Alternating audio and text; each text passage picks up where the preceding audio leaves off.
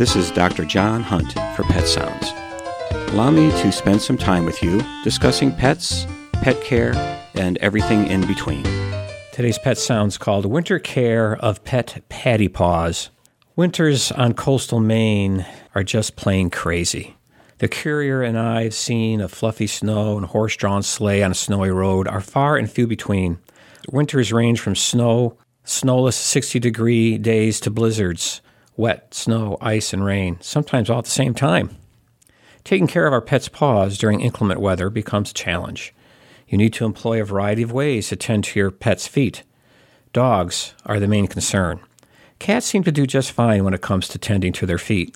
Licking irritating chemicals off their paws can potentially cause a problem, but it never seemed to get bad enough for me to see. Each dog breed comes with unique paw hazards. Long-haired breeds typically have long tufts of hair between and under the toes. Little snowballs develop while walking on the snow. The snowballs will grow just like rolling snow for a snowman. They can get so big your dog will literally be unable to walk due to pain and physical obstruction from the snowball. Keeping the hair trimmed between and under the pads or snow boots will remedy that problem. Long toenails can twist a toe in wet snow or ice, causing pain. I also doctored many broken or split long nails in winter. That is very painful, can be bloody, and a trip to the vet usually ensues. Keep your pet's nails short in wintertime. Older dogs will need to be trimmed more often. I've seen hidden dangers like broken glass, sharp sticks, barbed wire, or leg hold traps cause serious leg lacerations. Know the terrain you take your dog to so when it snows you can avoid danger spots you located in the summer. Foot bandages, leg splints, sutured areas must be kept dry at all times. Plastic bags over the bandage secured to the leg is essential, but remember to only have the bag on while outside. Don't forget to remove them once indoors. A wet splint or bandage will cause severe skin problems in a matter of days.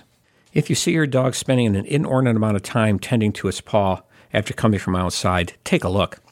De-icers are a main concern of pet owners, and their fears are well-founded. Although de-icers can be harmful on contact or ingested, I never treated a dog with anything worse than a tummy ache. There are two types of de-icers you should be aware of, calcium-based and urea-based. The calcium-based are better at melting ice, but the urea-based seem to be less caustic to pets. Both are relatively non-toxic, but they can cause vomiting and diarrhea, and if contact is excessive, dried, cracking, bleeding paws. De-icers labeled quote-unquote pet-friendly may be a relative term. They may be a little less irritating than traditional de-icers, or they may not come in jagged pellets. Manufacturers don't need to abide by any standards, so talk to your veterinarian about a product you have in mind. Make sure you use the de-icers as directed. More is not necessarily better. Don't forget to sweep or shovel away the slush and undissolved de-icer pellets afterwards so it's not hanging around for further unnecessary exposure. To reduce exposure, you can use booties to protect the paws. There are dozens of different types. You may have to experiment with a few to see which one your pet tolerates and, more importantly, which type is easy for you to put on and off.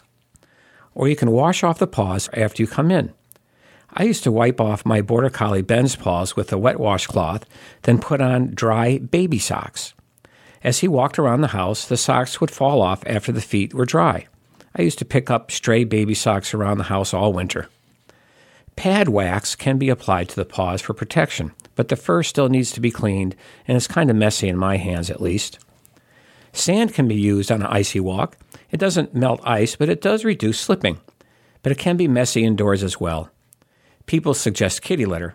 The new clumping litter may not work, and clay litter gets soupy, and it can be expensive. Although sand can be tracked in, it doesn't seem to harm the walkways like some de-icers. So that is my diatribe on keeping your pet's paws safe. It can be a trial and labor-intensive to care for a pet in the winter, but it's so fun watching them play in the snow. This is Dr. John Hunt for Pet Sounds on WERU.